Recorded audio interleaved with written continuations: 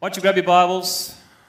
Love to invite you to turn to the Gospel of Matthew, chapter 16. I'm going to read a portion of Scripture.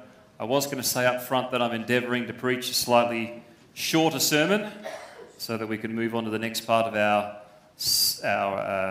service this morning, which is the baptisms. Problem is, every time I say that, it backfires and goes the other way. So it's going to be a normal sermon, but we're going to gather around the Word as we love to do and allow the Spirit of the Lord to speak to us. So let me pray and then we'll launch into things this morning. Father, we just thank you for your presence amongst your people. Thank you that you're a God not just of principles, but of presence. You desire us to know you, not just to know about you, but to know you personally. So I pray this morning, Lord, would you open our eyes to see you, open our ears to hear your voice. We thank you for the gift of your word, that it's a light unto our feet, that it's a lamp to our path, that it is able to pierce through the hearts, bring truth and freedom, and reveal more of who you are. So through the power of your Spirit, Lord, we pray that your word would accomplish all that you desire for the glory of your name this morning. We say amen? Amen. Matthew chapter 16. The last few weeks have been in somewhat of an impromptu sermon series, looking at the notion of truth in the midst of an age which increasingly is marked by deception, half-truths, partial truths, all of the above, and how it is that we need to keep our eyes on the Lord, allowing him as our good shepherd and the one who says, "My sheep will know my voice. My sheep must know my voice, for I am the only one who can lead them unto life." And we began a few weeks ago referring to this particular passage of Scripture. I want to return there, but I want to take a slightly different tangent and focus on something this morning that the Lord has placed upon my heart for us. Let's pick up the story, Matthew 16, verse 13. Jesus is ministering. He has been proclaiming the kingdom. There's been mighty and wonderful miracles. Of course, there's been great crowds that have begun to follow him. He's gained a level of notoriety, we could say. And it says this in Matthew 16, verse 13. "Now, when Jesus came into the district of Caesarea Philippi, he asked his disciples, 'Who do people say that the Son of Man is?' And they said, 'Well, some say John the Baptist. Others say Elijah, others Jeremiah or one of the prophets.' He said to them, 'But who do you say that I am?' Simon Peter replied, 'You are the Christ, the Son of the living God.' And Jesus answered him, 'Blessed are you, Simon Bar-Jonah, for flesh and blood has not revealed this to you, but my Father who is in heaven. And I tell you, you are Peter, and on this rock I will build my church, and the gates of hell shall not prevail against it. I will give you the keys of the kingdom of heaven. Whatever you bind on earth shall be bound in heaven. Whatever you loose on earth shall be loosed in heaven."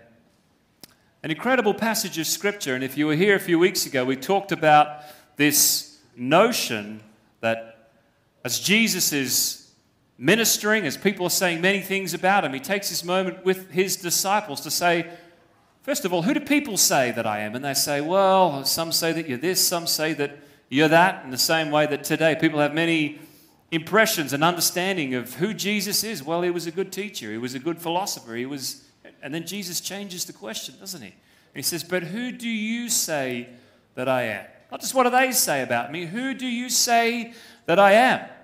And Peter, as we'll find revealed by the Spirit of God, because that's what Jesus says, he makes this proclamation: "You are the Christ. You're the Messiah. You're the promised one, the one that we've been waiting for. This Savior that all of the Old Testament had pointed towards, the one that we're waiting for, that all the New Testament now lives in light of, that for all eternity we'll live in wonder of what this anointed Messiah would accomplish for us. You are the Christ." And of course, Jesus says to him, "Blessed are you, Peter," and verse 18, "On this rock I will build my church." And so just to get us up to speed, we looked last time at the fact that this is a incredibly encouraging but insightful and engaging passage of Scripture. Jesus chooses this moment of all the miracles and everything else that have been accomplished to date and would be accomplished during his time on the earth to make such a proclamation on this rock. I will build my church. Why this? Why not a great miracle that he'd done? What was so special about this particular encounter and moment? And as we uncovered last time, we saw that it was purely for this reason.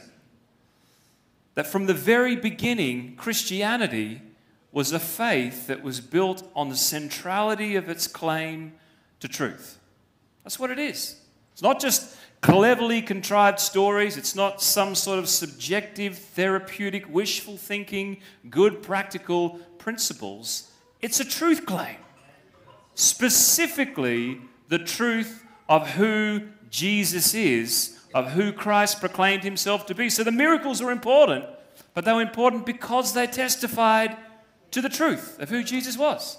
The resurrection was of central importance, of course, but ultimately because that proved who Jesus said that he was and what it was that he said he came to accomplish. So that gets us up to speed. And here is what I want to encourage us with this morning. Jesus turns to Peter. Let's go to verse 18 again. On this rock, on the rock of the revelation, this truth claim, he is who he said he is, and that simple reality makes all the difference. He says this, and I want us to read it again. Verse 18. On this rock, here's the first thing, two key things. I will build my church. I will build my church. Whose church is it? Whose church is it? Is it our church? Is it the church that we're building? Is it our ministry? You see, sometimes I think, particularly in the Western church, we lose our way when, through different ways and means, we start to believe this misnomer that somehow it's about us.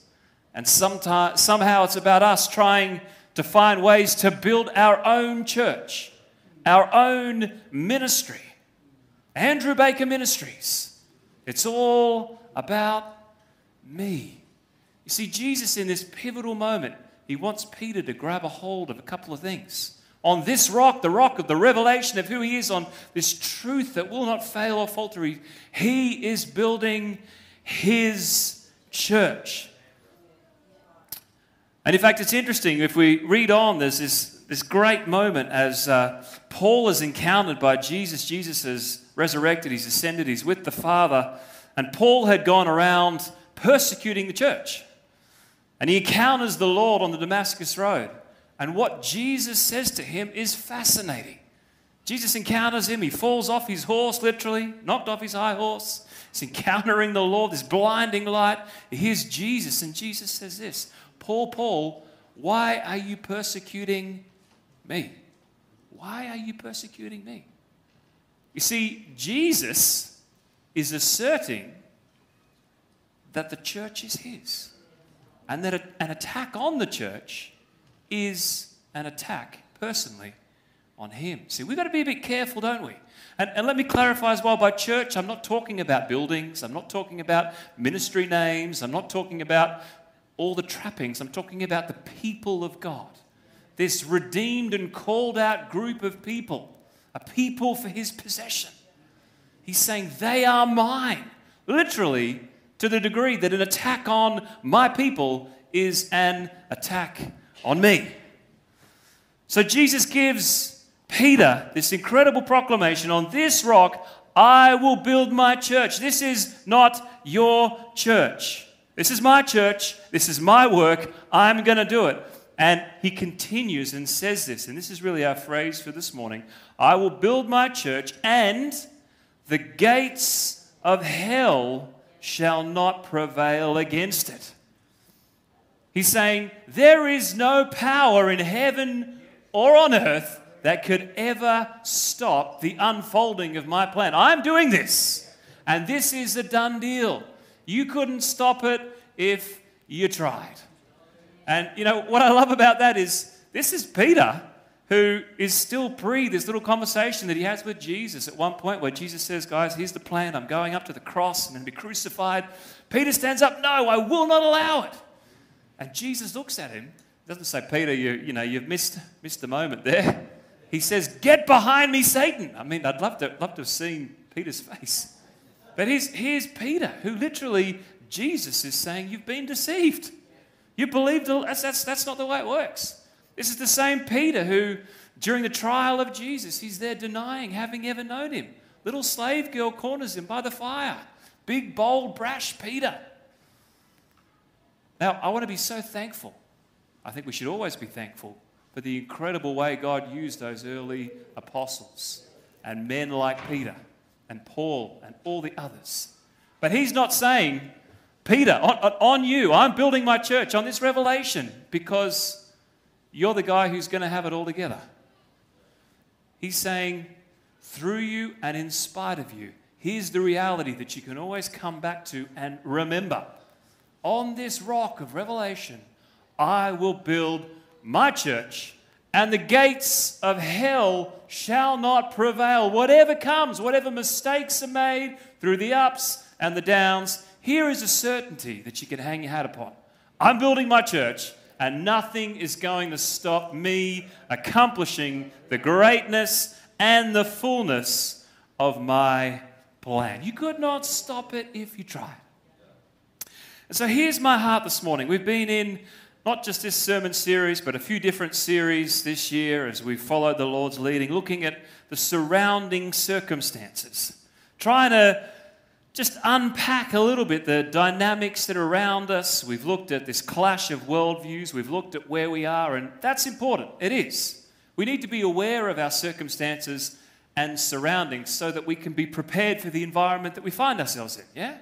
You don't grab your ballet shoes and head to the rugby field for a game of football.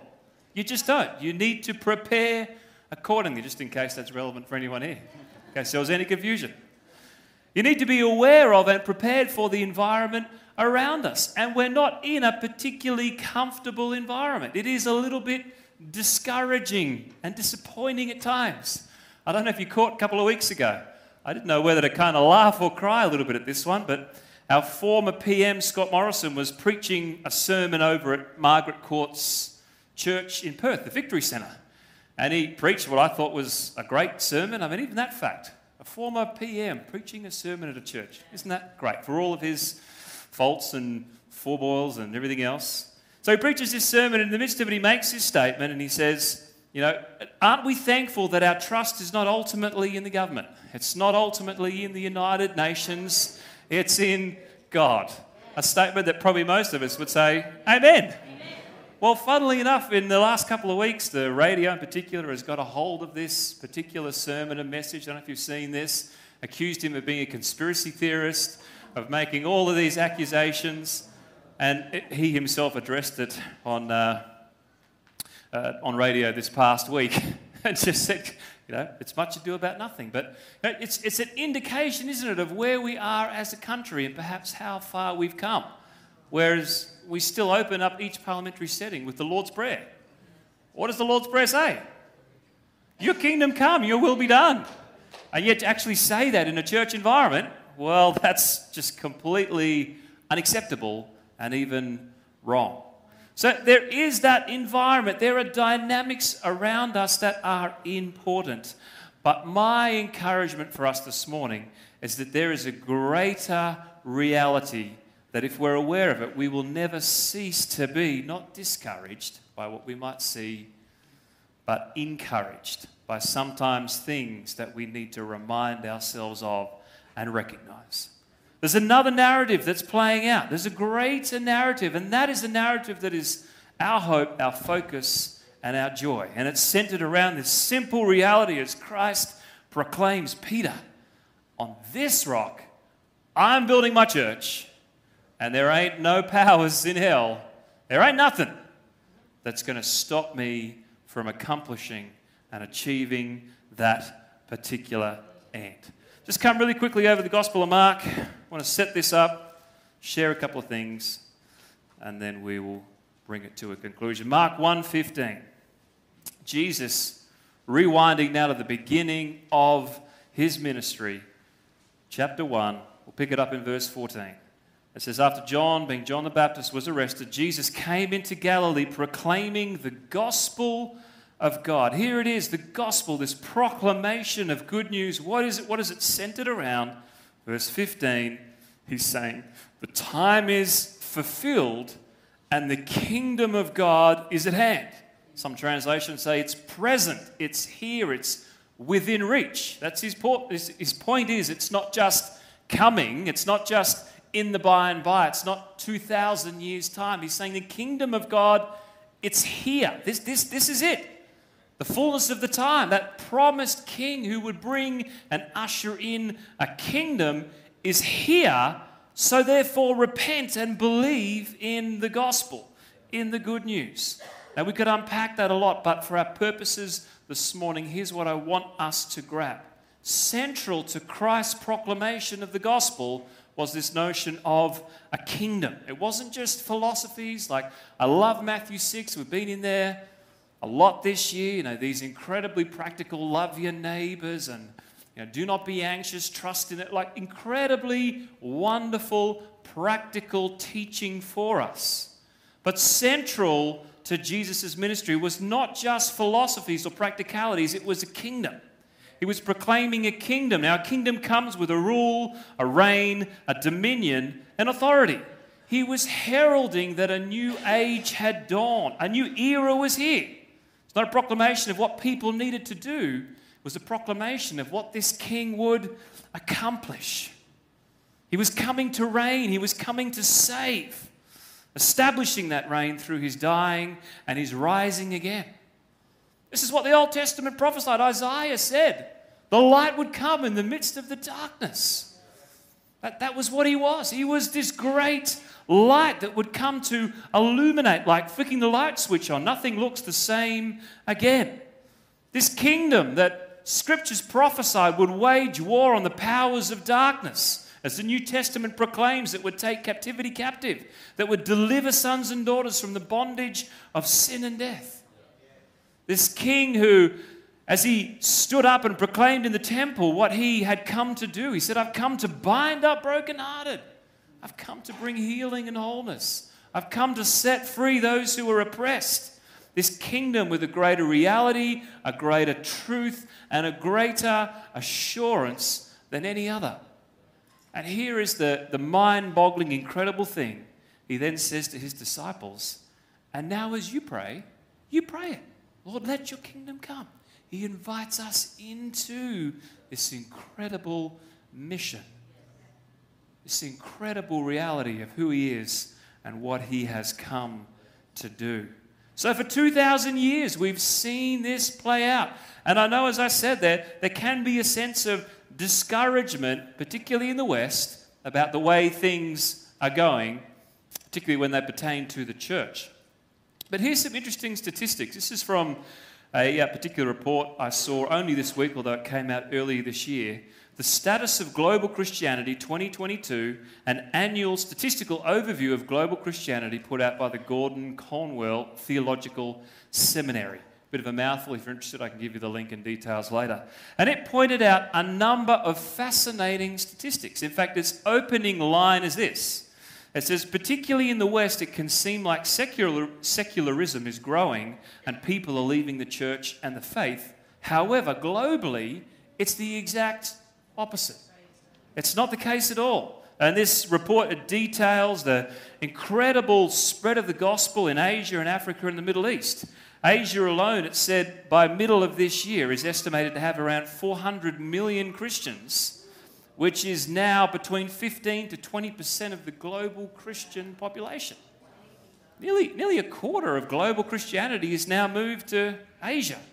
Africa, the growth rates there are even higher. The Middle East, there's incredible things happening in the Middle East. I've had an email and a couple of texts from a good friend of ours, Andrew Scarborough. Who remembers when he was with us earlier this year? Just an incredible guy, real passionate evangelist heart. And in fact, I talked to him probably a couple of months back now. He's based down in Melbourne, but he said to me, I've had this desire, and this year for my birthday, I'm going to get everybody to give money so that I can go and preach the gospel in Kenya. So that was his desire. And he managed to raise enough money. He got a team together and off he went. He's just finished his time there. I think they spent about 4 weeks and lined up, as he does. If ever you hang around him, like he's come and done quite a bit of ministry with us here and taken kids out on the streets. And he's that sort of guy. You know, you're a little bit nervous around him, but every single person he bumps into is an opportunity to present the gospel, to point someone towards Jesus. So they've been traveling through schools and churches and just in the street.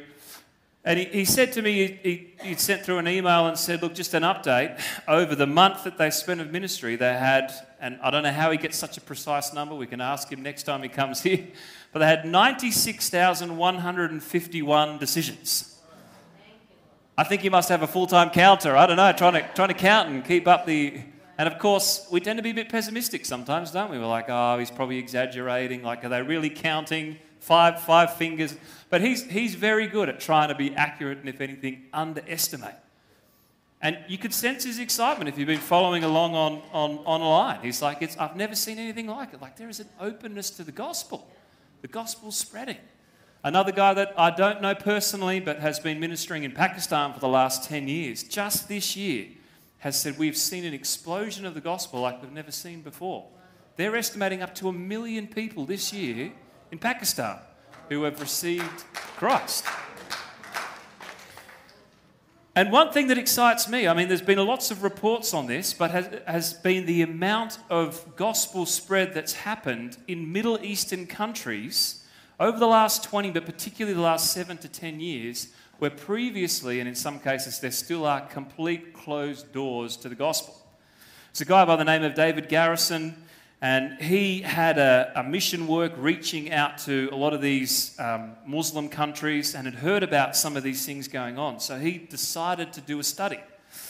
And what he wanted to was to define what he would study. He was going to study movements, not just individual conversions, and defined a movement as at least 1,000 Muslims coming to Christ, and not just coming to Christ, but being baptized, because that was a proclamation in those particular environments of that could cost them their lives and their social status if they were publicly willing to be baptized like that. So he set out, and this is what he did. He went to investigate, travelled 250,000 miles. He visited 44 of these movements in 29 different countries.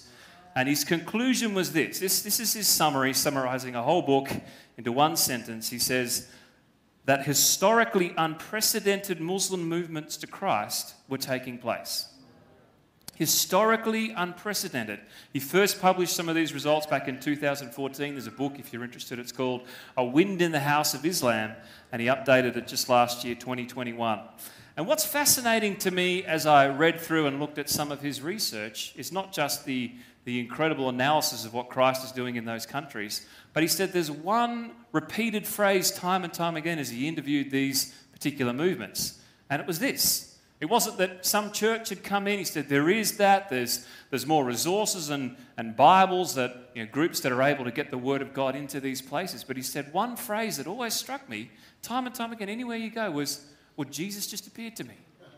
I just had a dream. Jesus was, he said time and time again, there's this supernatural spread of the gospel.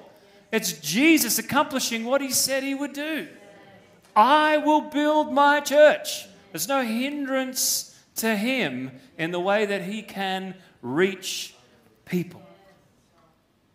See, the darker it gets, the more supernatural the church gets. I hear a lot. People say, it feels like we're living in Babylon. Heard that phrase? We're living as the exiles now, the few, the chosen, the minority, particularly around where we live, where it's different than even other parts of the country. My response to that is, well, praise God. Because look at the nation of Babylon. It took how many people? 4 that we read about. There's presumably others. 4 that God got a hold of. 4 righteous people filled with the Spirit of God that he used to turn upside down the entire nation. God is not limited by circumstances.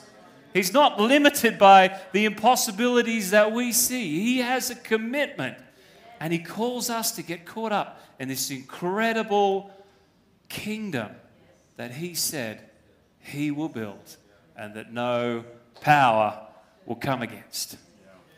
So I want to conclude this way just as the worship team comes back up, because I think it's easy to hear these stories and we think, well, that's just Africa, that's Asia, that's these anointed people that some of them we know, some of them we don't, that God would call to special places and special times. That's just, Babylon, it's unique. And Peter stood up when the church was born, Acts chapter 2.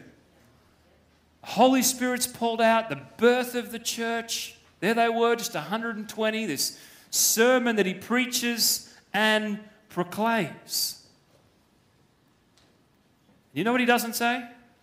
He doesn't get up there and say, well, guys, good news, this is the Holy Spirit, but you're being poured out, this is the birth of the church, but make sure you make the most of it now, because it's all downhill from here.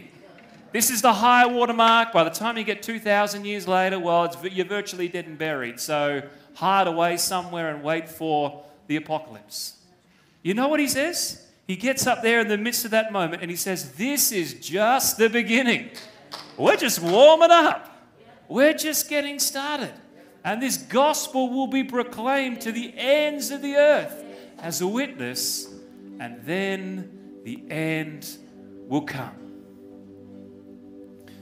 So here's the question, and I'll give you a title as we finish. Better late than never, just to make it official. Here's the title for the sermon. Are we living a victorious ecclesiology? Are we living a victorious ecclesiology? Or we could ask it this way. How victorious is your ecclesiology, is your understanding of the church? What is it as you look around at circumstances, the situations that we see? Do you see defeat? Do you see discouragement? Do you see hopelessness? Well, let's throw in the towel. Or do we see a tomb that is empty? Do we see a grave that is overcome? Do we see the chains of sin that are broken? Do we see a king who is alive, a kingdom that is established, and this truth that echoes through the ages of a king declaring, I'm building my church, and nothing is going to come against it and hinder that plan? And my prayer is that we would see that we would position and posture our lives around a victorious ecclesiology, that we get to be a part of this kingdom. That's what he's saying. Come and pray that. Let your kingdom come. That we get to be a part of seeing broken lives restored. That we get to be a part of seeing prodigals come home. That we get to be a part of seeing captives released and set free. We get to stand here and celebrate as a family says, man, we're in a dark night of our soul and there's Jesus. He just opened my eyes and I was reading the Word and He revealed to me His truth, and now we're just sold out to Him. We get to celebrate as 7 people today. They go into the waters and then come out resurrected in new life. That's the picture. That's the proclamation. The old is gone, the new is come. What a kingdom it is that He invites us into. Are we excited? Can we stand? So I want to pray for us this morning. I want to pray that God would move us from defeat and discouragement. That He'd move us from a posture of opposition, of just bracing for what's coming, to a place of opportunity. That He'd move us from a place of being overcome and feeling like we're trampled over to being the overcomers. That we would pray with faith, with joy, and with purpose. What He taught us to pray. Lord, let your kingdom come. Let your will be done. So I want you to close your eyes. And particularly this morning, I had a sense, Hebrews 12:12, it talks about strengthen the feeble hands. The New Living, I think it says, get a fresh grip and stand up straight. Strengthen the feeble hands, the drooping hands, the feeble knees. And I feel like that's what the invitation from the Lord this morning, that He would strengthen, that He'd cause us to get a a firmer grip on who He is, on His purposes and plans, that He'd cause us to stand strong, that He'd infuse us with His joy of knowing Him, that joy in turn then would become a fresh proclamation. So if that's you this morning, just encourage you, whatever way you might like to receive this prayer. You can extend your hands, you can close your eyes. But I want to pray for that strengthening, fresh perspective, for discouragement to go, for fresh joy to grab a hold and bring a stability. So, Father, that's our prayer this morning, Lord. I ask for just a reminder of the reality of who You are. That where we've lost sight, that where we've lost perspective, that where we've been more aware of the stuff around us than we have of Your incredible promise, the joy of partnering with You. The greatest gospel, the greatest message that will ever be proclaimed. This kingdom of joy and peace, this King, His reign and rule. Still setting people free, still healing, still delivering, still binding up brokenhearted, still reaching in and rescuing and saving all who would turn to Him and call upon His name. Lord, move us from discouragement. Move us from that place of being overcome to being the overcomers. Just pray specifically, Lord, that where there's stuff hanging around that's not of You, where we've let discouragement not only come knocking on the door, but we've opened the door and let it come in and settle. That where disappointment has grown up just a well of bitterness within us, Lord, I see You just uprooting. I see You removing the weeds. And I see You just planting fresh seeds of hope. So come bring Your hope, I pray. God of all hope, fill our hearts with fresh hope. Fresh hope.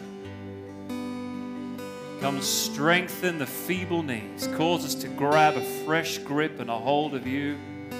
Give us the grace to let go of whatever it is we need to let go of. May we leave this place this morning with a refreshed and renewed, victorious ecclesiology, this church that You're building, and nothing's going to stop. You're inviting us in to see that come to fruition in our time and our day. We pray in Jesus' name.